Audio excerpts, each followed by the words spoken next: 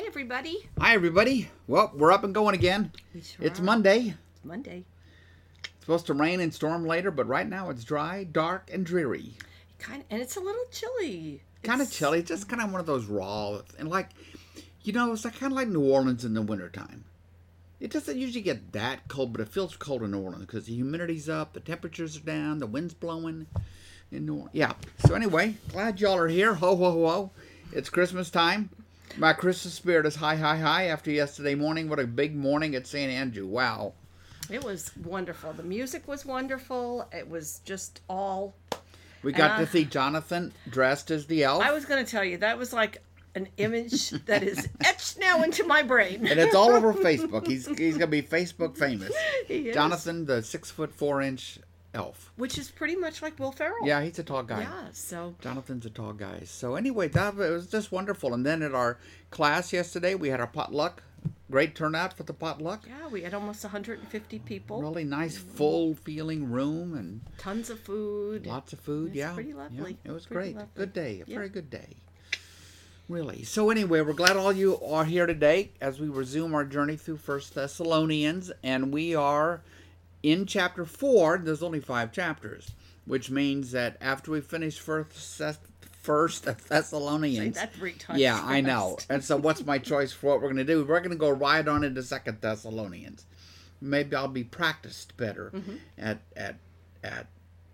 saying it. You know, I went to speech therapy at the 3rd grade. I Do you remember you I've telling told me you that before. Yes, I did. I had kind of a lisp or something, and this is in North Louisiana. This is Shreveport Public Schools in 3rd grade. Well, I don't know. but aren't you glad you went? You never knew you... Did it do anything for me? I Of don't know. course it Did did. it really? Oh, Is it? yes. Yes. Made me the man I am now. So anyway. Scott always Okay. wishes he had that deep voice. Yeah. Like Darth Vader. James Earl Jones. Yes. There's certain guys at church who have it. Just this great voice, right? But anyway, I have the voice that I have, and it's not changing. No, it's not So- changing now. And Not changing now. So anyway, so we're so glad you're so here. really, it's super, and we're gonna have I think a real interesting class today, and so I guess we'll get started. What do you think? I think that's great. Okay. You pray us into this, honey. That's kind of a Baptist way to put it, isn't it, honey? Pray us into this. So I'm going to pray us into this. I didn't call you Brother Scott, though, first. Gracious Lord, we are grateful to be here. Here it is, 2 weeks before Christmas. We're able to gather online like this. What a wonderful technology to just come together for the next hour or more to study your word, to actually be careful readers of Scripture and read every word and hear every word and every sentence and not just kind of fly through it as we are so inclined to do, thinking that, well, we already know what's there, but we don't. We don't, Lord. And so help us to hear you well, and may your Spirit, as always, fill us with a lot of energy and a lot of enthusiasm for this journey. All this we pray in Jesus' name. Amen. Amen. Okay. And I was just going to add, because Yeah. people have heard your journey from being Episcopalian, then having this very short little stint as being a Mormon, Yeah, it was very short, but it was there. and then being back at being a Methodist, then not going to church for a while, and then coming with me to Prestonwood.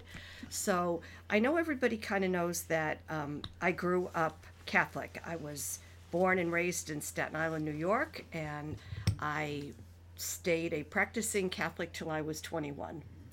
And I took a short little reprieve, as a lot of young people do, from church. And when my first husband, Gary, and I got married and moved to Dallas, I went to Prestonwood I know you did. for 11 years. And so I really am that typical Catho-Baptist, but I was both. All in one person. I was both. And Scott even came with me to Prestonwood We did. for quite a few months because he knew it was really important to me. And when we knew we were going to get married, he said, we need to find our own church. Yeah. And after Yeah. our fun church shopping, We landed on St. Andrew, and it's We did, and we even visited other denominations and things, and yeah. finally found a wonderful home at St. Andrew. Now we know all these wonderful people. We do. We're so It's always so lucky. great to see everybody popping up here. They're checking in online. It's just great. And even I see Josie Teeter is checked in again, and she lives in Florida now. But you know, Josie and her husband Tom went to Israel with us once. Yes, and she was a faithful goer to our Bible studies. To Tuesday, in yeah, person, she's in Tuesday class. So As I recall, anyway, for a between long the time. two of us, except for Scientology, we've pretty much hit most denominations. Oh, next trip for me is over to Greek Orthodox. Or Oh, something. okay. Yeah. She's just back from a cruise, Josie Well, good said. for her. Lucky lady. I hope Yeah. you had a wonderful time. Yeah, we like those cruises. We've got to get cranked up again on those. So let's see. Here we are again in 1 Thessalonians, and we had 1 Thessalonians chapter 4, verse 13. But I have a lot to talk about before we start into it. So let's get going. And if you are listening on a podcast, I've got a number of slides today as we talk about this topic that we're about to get into. And so if you would like to do this by seeing the slides, you can go to my channel on YouTube, and there you'll find a recording of the stream. And you can see the slides and stuff that I'll be putting up as we talk about this. So let's get started. Okay, I imagine more than a few of us, maybe more than some of us, maybe many of us have read some of the Left Behind series. I read 3.5 books of the however many there were, and I kind of pooped out. Was getting all kind of crazy. But even if you haven't read them, I'm virtually sure that all of us have heard of them, okay? Because there's the Left Behind books, and then there was the Left Behind movies, and then there's the Left Behind t-shirts and coffee mugs and all the rest of it. And it all stems from a certain way of reading the Bible about that there will be a day called the rapture, at which Jesus will return to earth, and the believers will go up to meet him, and off they will all go with Jesus somewhere, while things completely fall apart on earth until Jesus comes back for what would actually be a third time. Well, that's a very North American way of interpreting the Bible. We're not here to talk about that whole thing, but we are here to talk about this business of the rapture and meeting Jesus in the air and then going off with him. And a lot of it stems from a misreading of the next paragraph in 1 Thessalonians. Because if all you do is read it in English, that kind of seems like what's going on. So you have to be willing to get into the Greek a bit and try to understand it as the original readers have. And nobody in Paul's world would have been confused about what he was talking about. You know, I've worked on this for a long time. Even today, I had a extra few minutes out getting things ready, and I decided, well, let me just go check a couple other sources that I have on my computer to just kind of see if they're all kind of in sync about this. And guess what? They're all in sync about this. There's really no question. So let me pull up the slides, and I will show you what I mean. Now, we're gonna learn a practice in the ancient world. Okay, I don't need that slide right now, really. So imagine that you are in Thessalonica and Julius Caesar comes to visit. How would that work? Well, the way it would work when he came to visit is that the city fathers, and they would all be men, of course, in this world, would go outside the city, and they would meet Caesar and his entourage and all that stuff, and there'd be a big parade, and they would escort him into the city. That's what it is. It'd be like it's this big welcoming committee, and they'd give him the keys to the city, and they would escort him inside because he was the king. right? It's his city. And so they welcome him, and their way of welcoming him is their way of acknowledging that he is their king. So here's something we're just going to read here together about this word. You can look at the top line. You can see it in the top line. Apentases is how it's pronounced. Apentases, for just the root noun, this meeting. And it says,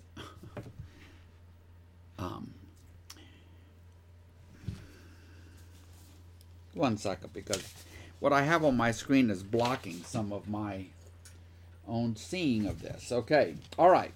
When a dignitary paid an official visit, that's what the apentases is an official visit, to a city in Hellenistic times, that's the times now, it's just the Greco-Roman world, and before, the action of the leading citizens in going out to meet him and escort him back on the final stage of his journey was called the apentases. That's the big welcome. So Cicero, you've probably heard of Cicero. He is this 1st century BC orator and politician and writer. So Cicero, describing Julius Caesar's progress through Italy in 49 BC, as he is coming back to lay claim to the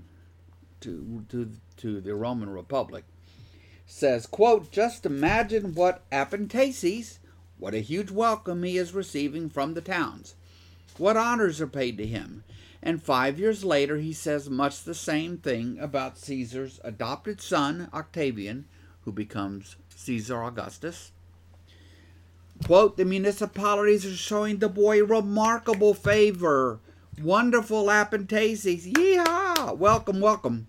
All that kind of thing. Okay, so it's a big welcoming committee. And they meet him outside the city walls and bring him in. Patty and I were watching a television show once. I can't remember exactly what it was. But there had been some wars in northern Italy, and King Charles VII was arriving to take possession of Florence, I think it was. And they depicted the whole thing in it. And what happened was King Charles rode up to the gate, but not through the gate. And when he looked through the gate, he could see that some of the city folks still had like their lances up in the air, pointing straight ahead. And they all had to point their lances downward. And then they had to come out and meet him and bring him inside the city, because he was the conquering king. And now the city of Florence was his. And so that's the same idea, this apentases. Now we find it also in the Bible. In Matthew 25:6, we find it where the bridegroom is summoned to go out and meet. This is from the Greek in Matthew, to meet. Apentesin, it would be in the verb. The bridegroom, so as to escort him with a torchlight procession to the banqueting hall. Same idea. In Acts chapter 28, verse 15, where Christians from Rome walk south along the Appian Way. Why? They're going to meet Paul and his entourage, and they are going to escort them on the remainder of their journey to Rome, and that meeting is an apentases. It's not just me. You wouldn't use this word to describe, hey, I'm going to meet you at Starbucks for a coffee. That's the wrong idea. It is this welcoming, this practice in the ancient world of really like rolling out the red carpet. Rolling out the red carpet, because you're acknowledging that the person you're bringing into the city is the boss. Yes. And you're the servant. Right? Yes. That's what's really going on in this idea. There we go. What's that all about? Okay, here we go. Palm Sunday. How does Palm Sunday work? Jesus rides in from the east, over in Bethany, and he comes up to the eastern gate on the eastern side of the city, where the crowds meet him. He's riding. They escort him into the city, and the palm branches are flying, and the cloaks are being laid, and the crowd is shouting hosannas and all the rest of it. That's an apentasis. That's the welcome. That's bringing into the city of this king. Because king is what Messiah is all about, right? So I've said many, many times that on Palm Sunday, Jesus takes every claim to messiahship that existed, and he wraps it all around himself, including the welcoming into the city. So it's this Greek technical term. You wouldn't use it to talk about meeting at Starbucks or meeting up at the church or anything like that. It's a standard practice to welcome someone. And when we come to it here in a little bit in 1 Thessalonians, that's how we have to think about it. A welcoming committee to meet King Jesus and escort him into the New Jerusalem. Right? Because what Paul has in mind, let me see if okay, that's good. That's my next slide. Super. That what he's speaking of here is the day of the Lord, the second coming of Christ. That's the subject in front of him. Jesus' return. And what will that be like? And there are certain fears that the Thessalonians have about it that he is going to want to address. Okay, so that's my little thing about this. So let me see if it would be great if we were together in the same room, but we're not. So any questions about that? Anything, Patty? Anything I didn't explain? You've heard this before, but you got to unlearn some other stuff to really begin to see. And I will point out the word apentasing, that with the meeting verb, the verb meet, when we get to it here in this portion. But anyway, anybody out there got questions? There's no questions yet, but it takes a few seconds. It does. Time somebody writes. So if you have questions, I'll let you know. I'll stop you. Y'all can ask them as we go along here. I'm going to give you a second as I take a sip of my coffee. And me of my tea. You have hot tea over there, baby? I have chai latte. Nice. Made in my Keurig. We like our Keurig, and we like these. Last Christmas we got these embers. That's the mug that has this little a little electrified plate it sits on, kind of thing, and the mug stays warm. It's like magic. Yeah. And so you can carry it all around the house, and it doesn't get cold. For 90 minutes. For a coffee drinker, it's like heaven. Yep. Okay, so let's look at 1 Thessalonians 4, verse 13, because it's kind of a big change in subject for Paul. He says, "Brothers and sisters, we do not want you to be uninformed about those who sleep in death." And more exactly in the Greek, it's for those who have fallen asleep. These are the ones who have died, right? Because people's natural concern is for those who have missed out on Jesus. Those who might die before he comes back. Because I'm certainly with those. It's controversial, and this is something I think I disagree with N.T. Wright about. I think I know people pretty well, and I just think that they expect Jesus to come back soon.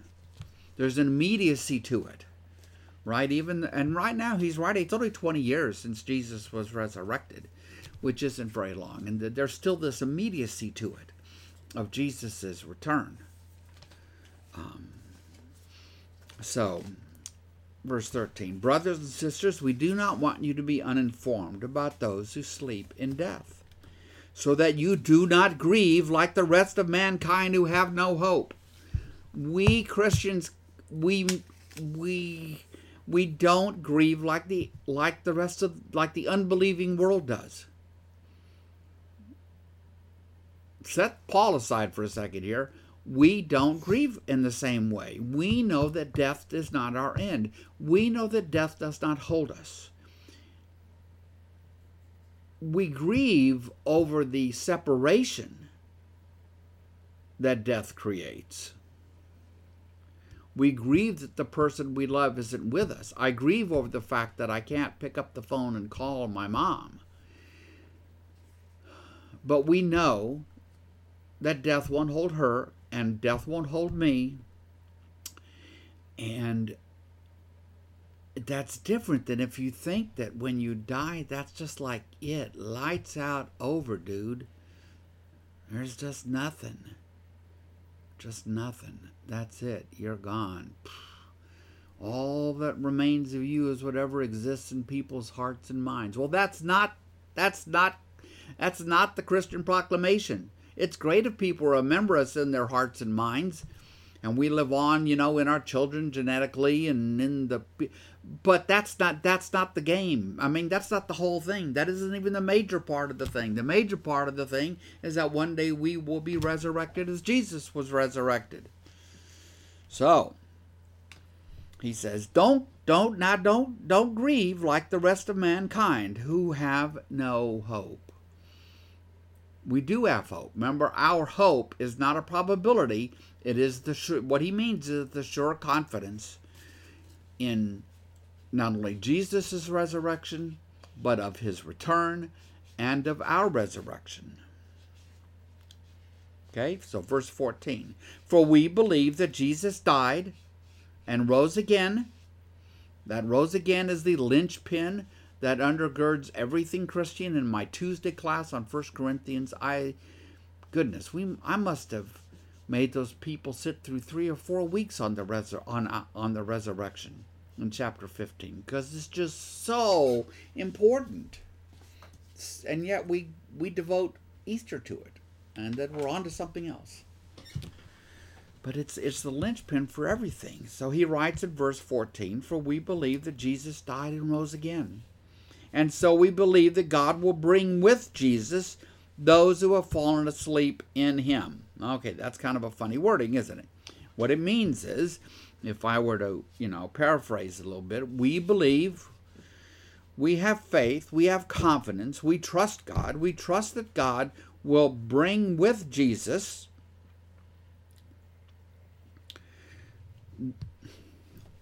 oh gosh. What happened? I've got to decline that phone call and then put my phone. Hang on, talk amongst yourselves for a moment.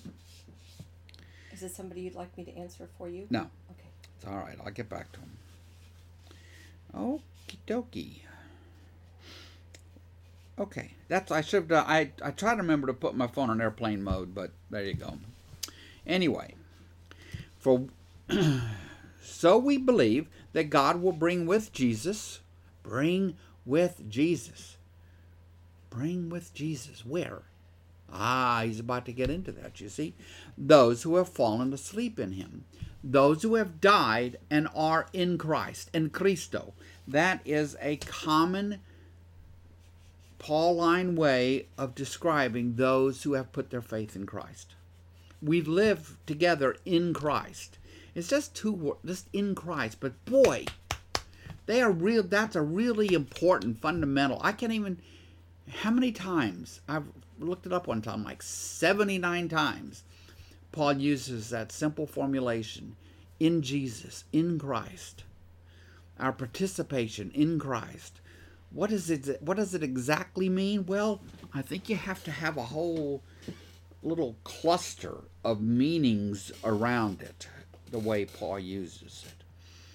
But here he means for those who have died in Christ, our brothers and sisters who have already passed away. Just because they passed away already doesn't make them any less our brothers and sisters, because death is not their end. I'm going to make a note of this line for myself. Yeah. Because, where Paul is, we believe, imprisoned, and he said, they might come to whack me pretty soon, and Yes. I could be with Jesus. So this to me is another backup to that, where he's not only saying, if I die, boom, I'm with Jesus. He's talking about everybody else who is in Christ. Who is in Christ, and that he's going to bring them with him. With him.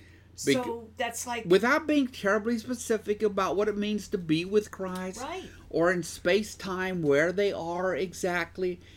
But he with makes Jesus. this very clear that he does, when he says that, it's not something like where he's boasting that if I die right now, I'm going to. He's meaning anyone who is in Christ is also going to be there. All the brothers and So sisters. I think that's pretty cool. The 'cause whole that's, I mean, family. those two go hand in hand. Yeah, Those. they do go hand in hand. I think that's a really good observation, Patty. They do go hand in hand. Because those who are in Christ, well, that's the family, right? Right. That's the body of Christ. And it includes those who have already passed away. Because it isn't like they don't exist. They're just with Christ now, as opposed to being, well, here in our house with Patty and me. Or wherever else they might be walking around or sitting around right now. They're with Christ. And so he's reassuring them that, well, yeah, Grandma might have died, but she's with Christ and he's going to bring her with him. Yes. Okay? So, according to the Lord's word. So, now when Paul does that, he is emphasizing that he isn't going rogue here. He isn't just, because sometimes he says, this is not from the Lord, this is from me. That's not one of these things. He's getting this from God. It says, according to the Lord's word, we tell you that we who are still alive, right, who are left until the coming of the Lord, because whenever Jesus comes back, there's going to be Christians who are alive, right? Yes. Will certainly not precede those who have fallen asleep. Right? Will certainly not precede those who have fallen asleep. He's just saying Grandma's not going to be left out. Yes. Which is what the Thessalonians' fear is. That, she passed away. Maybe she knew something of Jesus or maybe they want her to get to know Jesus even though she's already passed. And all he's saying is this is a much larger picture than merely those of us who are alive when Jesus returns. Right? Yes. It's the whole family. Verse 16. For the Lord himself, that's Jesus, will come down from heaven with a loud command, with the voice of the archangel, and with the trumpet call of God, and the dead in Christ will rise first. So, you have to go to 1 Corinthians 15 to get this. What's he talking about? He's talking about the resurrection of the dead. Right? Because when Jesus returns, the dead will be resurrected. We will be reunited, as it were, if we've passed, we will be reunited with our material bodies. They will be different bodies, and this is what he elaborates on a long time in 1 Corinthians 15. They'll be glorified. They'll be unchangeable. They'll be this, they'll be that, but they will still be bodies. They will still need gravity. They will still eat fish and the rest of it. Wear clothing and everything else. Okay? They're still bodies. They're material. They're physical. They're not vapor or ghosts or however you want to think about it. They're bodies. So he says, look, when this comes, nobody's going to miss it. It's going to be big, big, big, big. Right? Yep. Loud command, voice of the archangel, trumpet call of God, and the dead in Christ will rise first. It's like, guys, not only is Grandma not going to miss out, Grandma's going to be at the front of the line. Not that it matters who's at the front of the line or the back of the line, but it's just like he's just trying to encourage these people who obviously have expressed to him fears about their loved ones. And don't we still do that today? How often? How do we do that, Patty? I mean, so often people ask in classes, what about my family? They do, because we love Yes, them, and we that's want it. them to. We don't want them to miss out, Right, right? right. So it is understandable completely. Well, you know what? I'm also saying a lot of times I hear people question you, ask you about cremation. And I'm just saying that this is another one of those lines where Paul is just telling us, you're all going to Don't. be okay. You're You going to can do be this. okay, Yeah. right? Yep. Right? There are Christians who died 2,000 years ago, almost 2,000 years ago, whose bodies are soil now, not even dust, just with dust, ashes to ashes, dust to dust. That's what happens to us, given enough time. And are they going to miss out just because God's going to have to reconstitute? No, of course not, because God is the one who created the whole universe, the whole cosmos, all the stars, all of that. So of course God can cope with that. We just want to put these limitations. We only want to imagine that God can do with things that we can sort of figure out how he could do. Right? Yes. We have to have big imaginations when we come to this stuff, because we shrink God. We shrink God on down. I've heard many preachers talk over the years about, your God is too small. You're talking to a congregation or a person. Your God is too small. Whew. It's like Christmas. God took on humanness with all of our frailties and weaknesses. How do you get your brain around that? Well, I don't think you really do. You just affirm it, and you stand in wonder, and you kneel in wonder at the incarnation. So, before you ever get to why Jesus came or what he's going to do for us, just the sheer wonder of the creator of the cosmos, of all that is, all that was, all that shall be, took on humanness. So with the voice of the archangel and the trumpet call of God, and the dead in Christ will rise first, and after that, we who are still alive, still walking around when Jesus shows up, and are left will be caught up together with them. Who's the them? Right? Yes. That's Grandma and all her buddies in the clouds to meet apentacine. It's not like meeting at Starbucks. It's that special technical Greek word. And I wish the translators would go ahead and do something else with it besides merely put the word M-E-E-T, because we don't get it. All right? Gonna go forward and meet Jesus in the air, which is up above us. Okay? So what is that about? Why does he talk about going up to meet Jesus in the air? Because that's where they think heaven is. Right, because when Jesus comes, where's he coming from? Heaven, down. Yeah, somewhere up there. Right. Right? Somewhere up there. So he's going to come somewhere up there. He's going to come down. He's going to come down. He'll be in the air, and we will all rise to meet him. To do what? To welcome him into the New Jerusalem. To welcome him into the renewed heavens and new earth. To welcome him to this place. Not to disappear off to some distant part of the galaxy or wherever it might be, to this place. In Revelation 21, where do the new heavens and earth come? I mean, where does the New Jerusalem come? Here, to earth. So, sure, it's a hard thing to get, and but it's not that hard.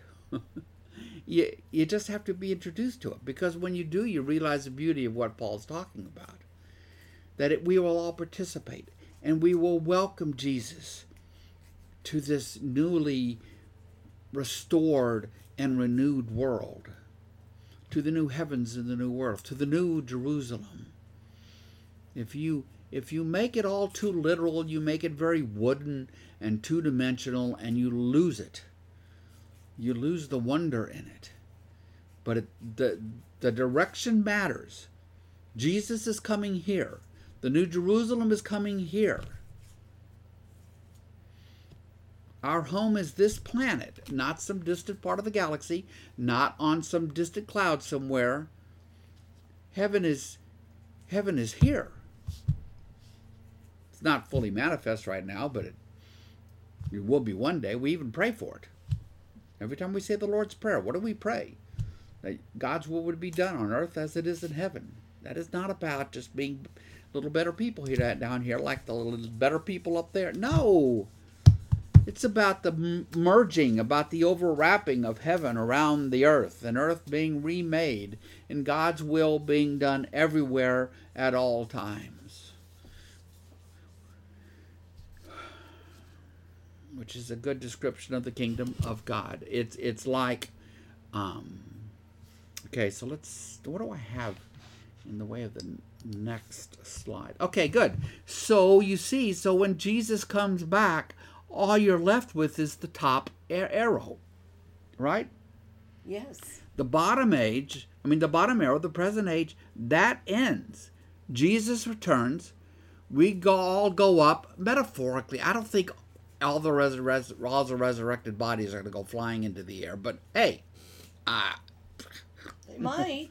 or because I tend to think of it as Jesus coming from a different dimension, but whatever. That's not the point. The point is that we are all going to welcome Jesus in his second coming. And and so all that's left then is salvation, new creation, new covenant, all the rest of it. The Spirit. No mourning, no tears. Candy wants to know, or it says here, Jesus will bring brothers and sisters in Christ first. Who is second?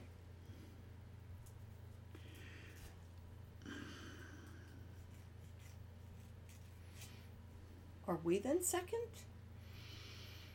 The first part comes from the end of verse 16. He said, "For the Lord himself will come down from heaven, and the dead in Christ will rise first." And so who's second in that sense? Everybody who's already walking around at the time and hasn't died. It's because because there's, when Jesus returns, the resurrection of the dead will happen. But what if you're actually, let's just say Jesus came back tonight, okay? So there'll be somehow in this, there'll be a whole lot of people who have passed that would be resurrected, like my mom. But I won't be resurrected because I'm alive. I don't think I'm likely to die between now and tonight. So what would happen to me? Well, in 1 Corinthians 15, Paul says, we will be transformed in the twinkling of an eye. The trumpet shall sound, and in the twinkling of an eye, we who are alive when Jesus comes back will be transformed. So that those who have died and been resurrected, and those of us who are alive when he returns and have been transformed, will have the same immutable, glorified, eternal bodies. So was that clear, Patty? I think so. This stuff is hard to... Yes. It's a challenge. You have to pull together different pieces of this, and certainly for what I grew up with, even though I went to church virtually my whole life, sermons were disconnected and none of this stuff was explained, and there were no dots connected or anything like that. You have to put a few pieces together. But when you do, you realize how wonderful and grand the Christian truth and hope really is. So, the second candy are those who are alive when Jesus returns. And somebody will be. I don't know when Jesus is coming back, but there'll be lots of Christians walking around, I think, when he comes back. Okay? Scott, can you possibly lighten yourself just a teeny bit over there? It's gotten really dark. It's maxed out. Okay. Just not enough light in the world today. Okay. So but it's us as well. Yep. You know, really, probably better if I just blacked out the screen. Oh, stop it. You're silly. Okay. So, verse 17 again. After that, we who are still alive and are left will be caught up together with them, that's Grandma and the ones who have died, in the clouds to meet the Lord in the air. The apantacene, that's to meet Jesus where he's coming from, because he's right. And so we will be with the Lord forever. We're going to meet him, escort him in. It's Jesus' world utterly and completely. We'll escort him in. We'll be the welcoming committee. He'll be like in Matthew 25. He'll be the bridegroom, and we'll be the wedding party, and so forth. And so he says in verse 18, therefore encourage one another with these words. That's right. See, these are things Christians should be encouraged by. And we are led to them by what? We are led to them by the resurrection of Jesus. We are Easter people. It is the resurrection of Jesus that really brings to us this understanding. And so, okay. Okay, so anything else on that section there? No other questions. Okay, so apanthasis.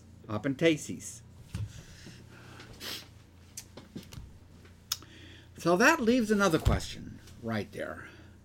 Okay, Paul, like, when is this going to happen, buddy? When is Jesus going to come back?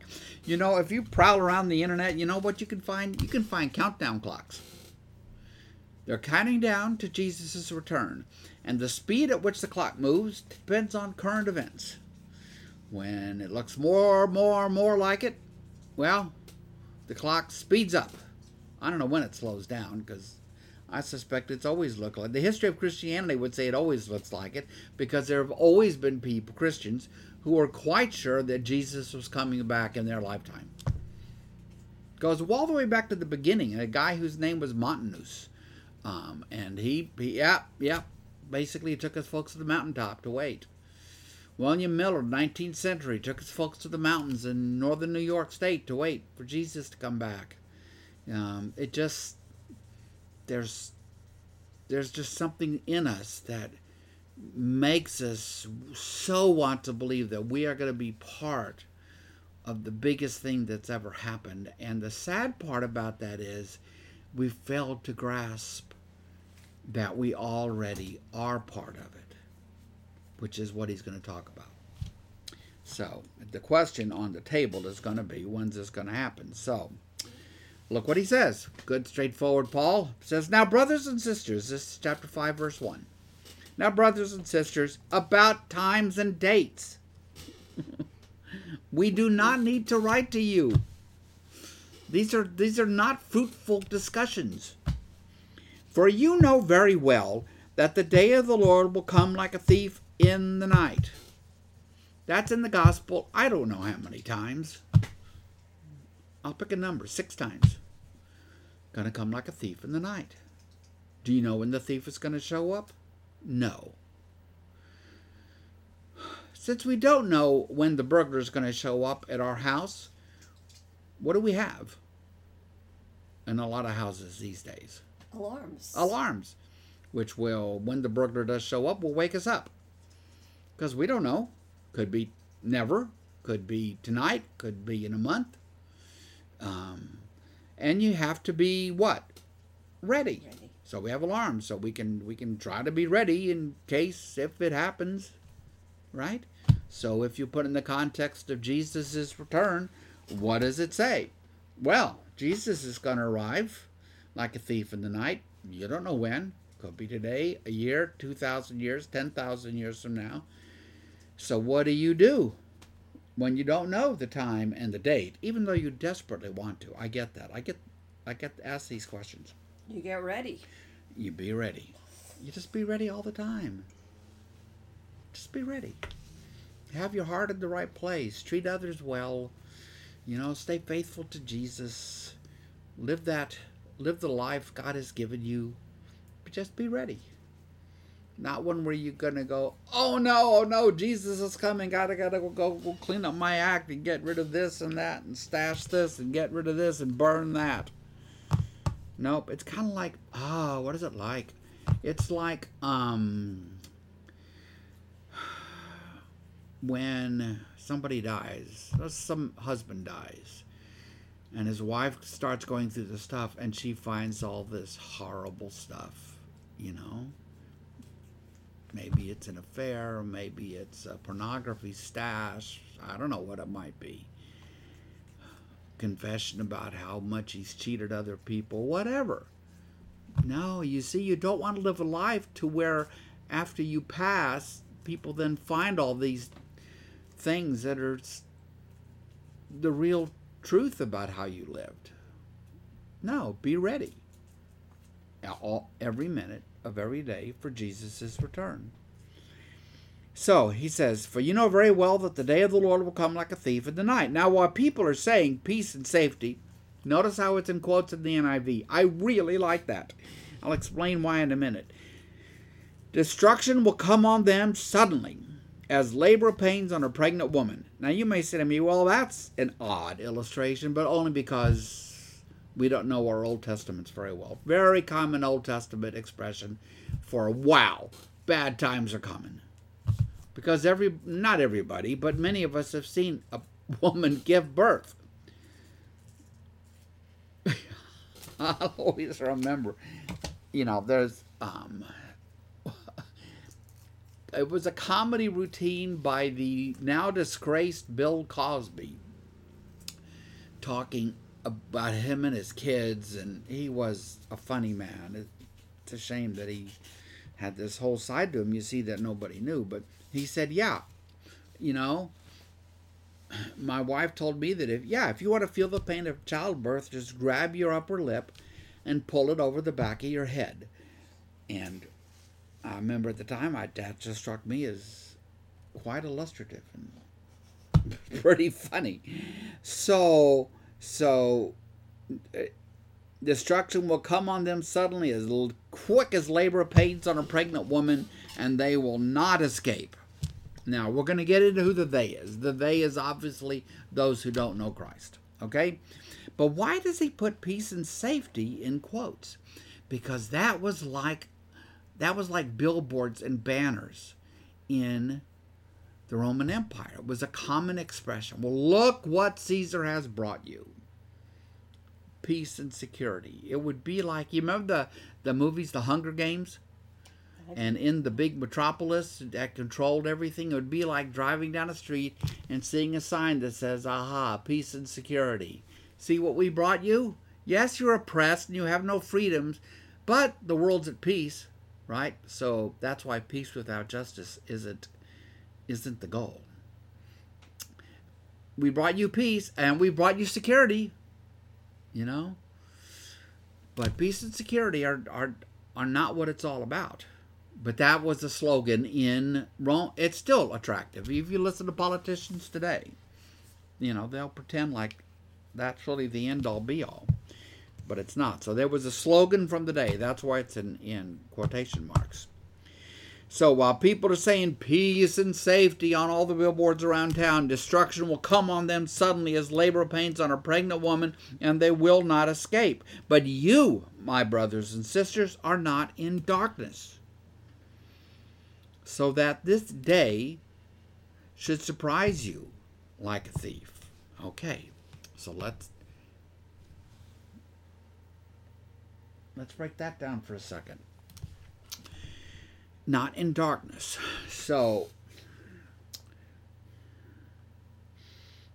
N.T. Wright has a really good illustration he uses here, and it's about jet lag. having just been to Israel and back, I am been reminded about jet lag. So how does jet lag work? You fly to somewhere,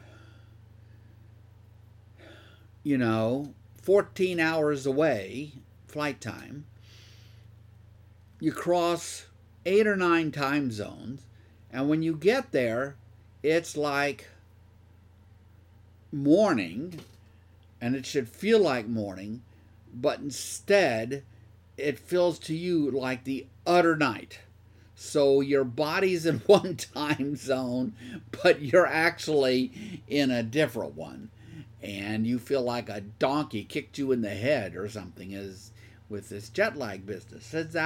He says, for the Christians, yes, we live in this world of darkness, but actually, you see, it's like jet lag. We actually live in the light of Christ. We are people of the light, not people of the darkness. That's a very standard New Testament way of speaking about this. Very much John's gospel. John spends a lot of time on the light and the dark. 1 Peter, the light and the dark. The world operates in the darkness, because if you know, how do you emerge from the darkness? You come to know Christ. Okay? If you are in Christ, you have been reborn, and you actually live in the day. In the light. In the light. In the day. Day is made of light, right? Mm-hmm. Yes. Not much of it out there right now. It's daytime, and there's more light than there's going to be in a few hours. So he says, but you, brothers and sisters, you're not in darkness. Right? So that this day should surprise you like a thief. You know Jesus is coming.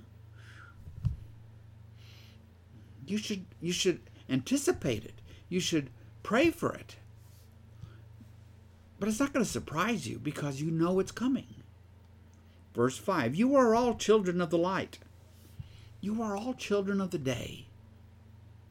That's this biblical way of talking about it.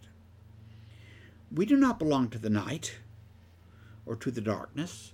And you see, for ancient people, really until the invention of readily available illumination, nighttime was really scary for people.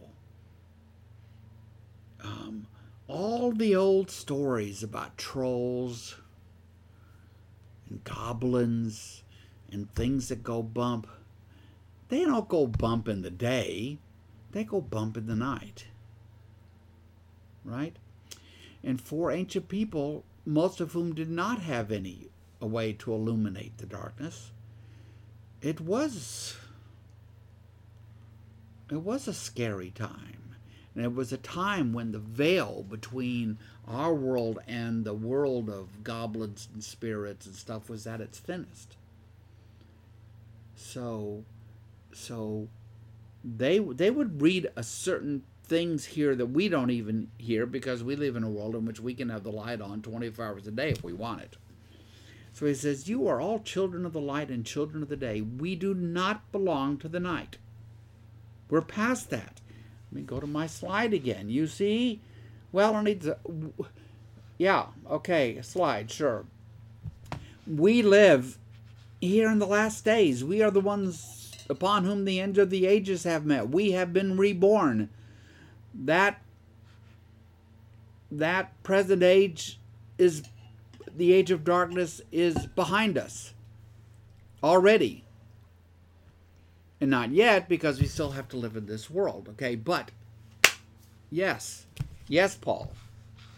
Yes, we get it. I hope. We do not belong, back to verse 5, we do not belong to the night or to the darkness, so then let us not be like the others who are asleep.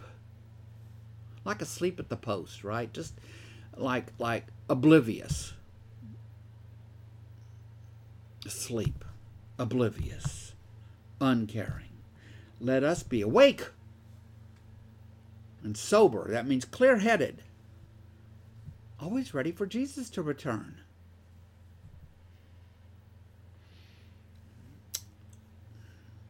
For those who sleep, who are, for those who are out of it, who don't know about Jesus and about Jesus returning. That's what he's talking about. For those who sleep, sleep at night. And those who get drunk at night. That's what they do. They just stay there perfect. They're fat and happy in the darkness. They think they understand, but they don't. Because to go to 1 Corinthians again, back in the first chapter, it's a scandal to the Jews, and the gospel's a scandal to the Jews and foolishness to the Greeks.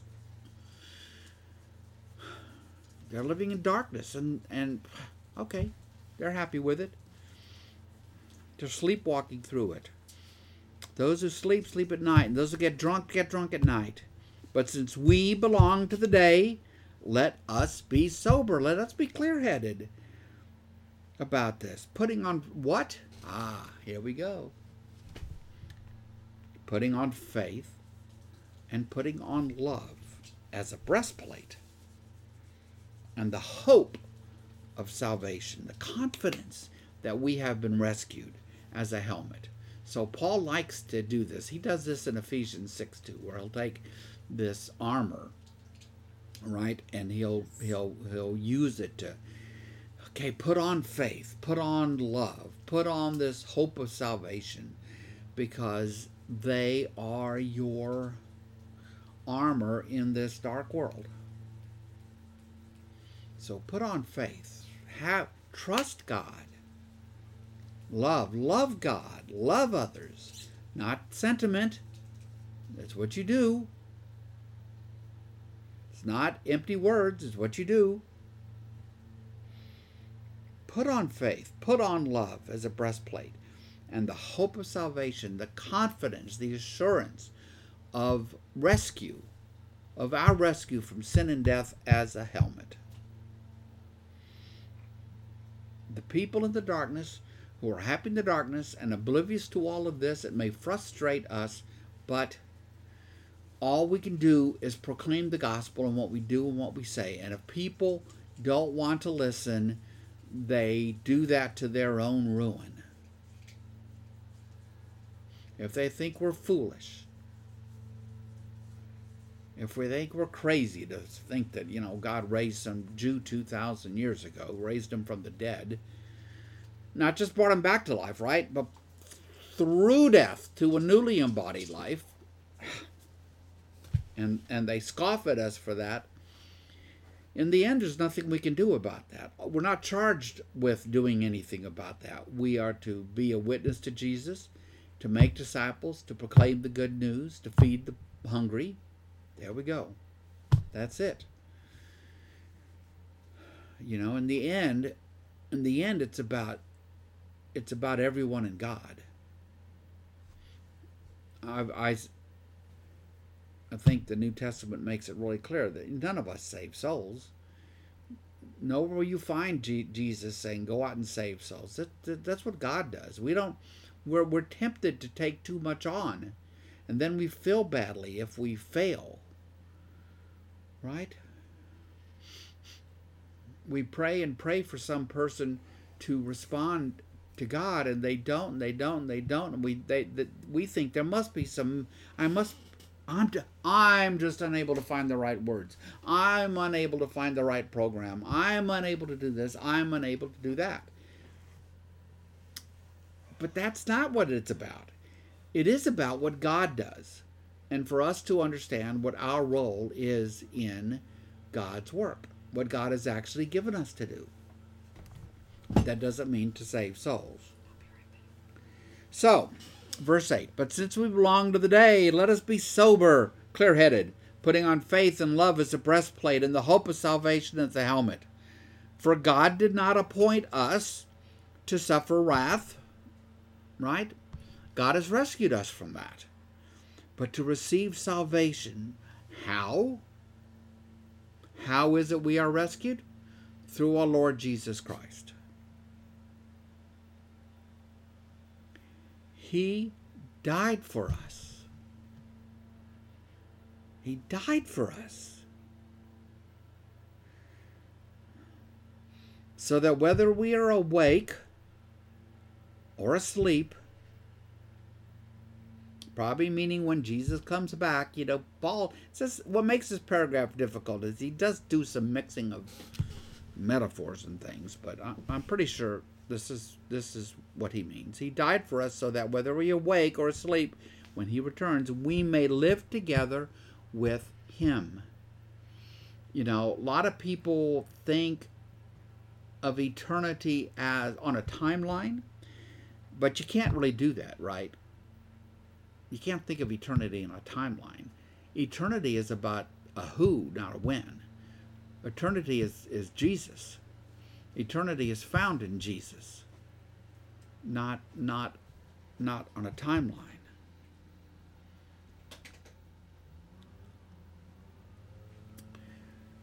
He died for us, so that whether we are awake or asleep, we may live together with him. Therefore, encourage one another and build each other up, just as in fact you are doing. What a good pastor and teacher. Encourage one another, build each other up, look out for each other, right? Just as in fact you are doing. I mean, he's not scolding them or anything. He's just encouraging them. As they, this small little band of believers in Thessalonica try to make their way through a very dark world, proclaiming and living the good news of Jesus. Maybe we should do this. Look at verse 10 for a second. It is Christmas time, and we have lots and lots of wonderful Christmas stories. But there's one that I think just gets me every time. And this happens not at the birth, but a few days later. 8 days later, if it's exactly what it seems to be in Luke. He kind of pushes several ceremonies together, but that's okay. When Joseph and Mary bring the infant, little tiny infant, into Jerusalem, into the temple, to be circumcised, and then Mary's going to be purified, and they're gonna consecrate Jesus and redeem him back, and all these things that they did around babies. In Luke, it's all put together into like one biscuit. Biscuit. Okay, so so they go up, and we learn that there is this really old man there. His name is Simeon. And Simeon is ancient. But he's been told by God, and he's confident about this. He's been told by God that he will not die before he sees the salvation of Israel, the salvation of God's people, the rescue of God's people. And then he sees this child. And in that child, he sees the rescue of Israel. And of course, it's a moment of just, you can imagine how joy-filled his heart is as he comes over and approaches this young couple and their newborn. Because now he has laid his eyes on the hope of Israel. And then he pauses, and I picture him looking right in Mary's eyes. And he says to her, but your heart, your soul will be pierced. Because the child is born with a shadow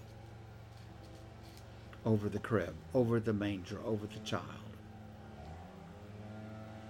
We discover as the child grows up what the child's vocation is, why the child was born, to be the utterly faithful of Israel, to be the Jew who will be faithful to God in all things at all times, and be for Israel what they are unwilling to do and to be for themselves, even though that path will take the child, now a man, to the cross. When the pure love and grace of God meets the dark powers of this world, the dark powers respond with the humiliation, pain, and torture of a Roman cross. And the shadow of that cross lies across the manger. I've seen a few images. I think I've used them. A few images of that. And we can't forget that at Christmas time. You know, it is a time. Of course, it's great joy. It's the time we celebrate the incarnation. It's a time when we celebrate that God is stepping into space and time to rescue us. But you have to let that shadow fall, or you're likely not to really understand the story. So Paul writes in verse 9, God appointed us to receive salvation through our Lord Jesus Christ. He died so that whether we're awake or asleep, whatever, we may live together with Him. To go to Patty's point earlier, there again, the with Him part, you see? In Philippians 1, Paul says, yes, as Patty said, they may execute me, but I'm ready to go be with Christ. Quote, Philippians, quote, be with Christ. Same idea here. Be with Christ. Be with Jesus. And all that flows from that. And I very strongly understand this to mean that we will be with others. Because what are the two great commandments? That we love God and love others. So of course. So then he says, just therefore encourage one another and build each other up, just as in fact you are doing. So when we come back next week, we are going to look at Paul's final instructions to the Thessalonians. Paul, who is their teacher and their pastor, and he packs a lot of things into these final sentences until at the end he picks up the pen for himself. He says, now I'm writing this in my own hand, which gives you a clue that these letters, they're all from Paul, but he is not the only person participating in their creation. And exactly how much freedom he gives somebody else to help him in this, we can't know. All we have is what's on the page. All we have is what's on the page. So, I think that's about it today, Patty. We're going to need to stop there because there's no point in going on to verse 12. Right. And the blowers have started up next door anyway. They drive me mad. But they are not going to pull me out of my Christmas spirit. We may have to watch a Christmas movie tonight. We may have to. We may have to. Yes. It's about time we got rolling. Yes. So, thank you, Gary. Gary said it was a good class. Remember, Apentaces, 1 Thessalonians 4. Don't buy that rapture stuff.